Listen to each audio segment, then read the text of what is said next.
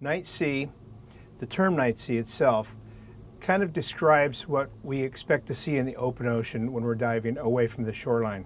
The subjects that we try to experience and see and attract with our downline and lights while performing these dives, and try to see the subjects that live and spend their entire life cycle in the night sea, as opposed to being on the reefs or the sand. The special equipment that's needed to perform these kinds of dives can be a bit heavy. We do use an assortment of bright video lights and specialized lights that attract planktons, a series of drifting mooring balls that helps us to kind of keep ourselves centered and know where home is when we're diving, because obviously it's very dark while we're doing these dives, so we need to know where the safety line is.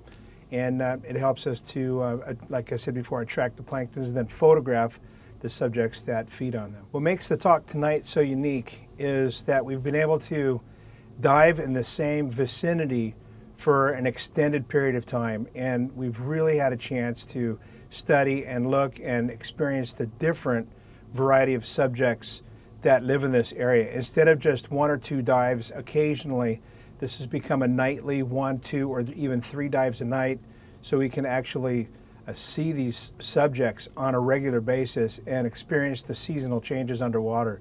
And it's been nothing short of extremely exciting. Now, the subject matter is just fascinating. When we go out, we target certain animals, and then we kind of look for the places that we've seen them before.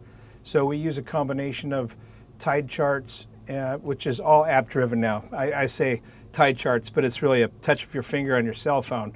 So I look at the moon, the tides, and then I actually have an app that gives us the substrate, so we can read the substrate and then try to combine those things together and dive in an area where we can have upwellings and different kinds of currents that bring us different kinds of subjects that we're targeting, like blanket octopus, nautilus, and a whole different varieties of larval fish, or just planktons and jellyfish. So yeah, we do go out each night and target different subjects, and depending on where we go, we'll see different things. I've been diving in Anilao now since 2006. I have about 6,000 dives, probably 3,500 or 4,000 or more in that basic area.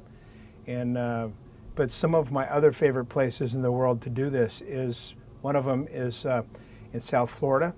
In the they have the Gulf Stream that comes in close to the Atlantic coast there. And right now they're really just turning over some beautiful subjects there. It's incredible. A lot of deep sea subjects. Kona is another great place for this. I've done it in Bali. I was just in Indonesia a few weeks ago doing it there.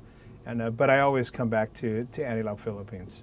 And how about Southern California? Southern California, we've done a lot of blue water diving during the daytime, Southern California, and a few night dives doing the Blackwater dive in open ocean. It's something that needs to be explored more. So I look forward to coming to California whenever I can and try to get out with some of my friends to do that. And I hopefully will be able to do that again soon.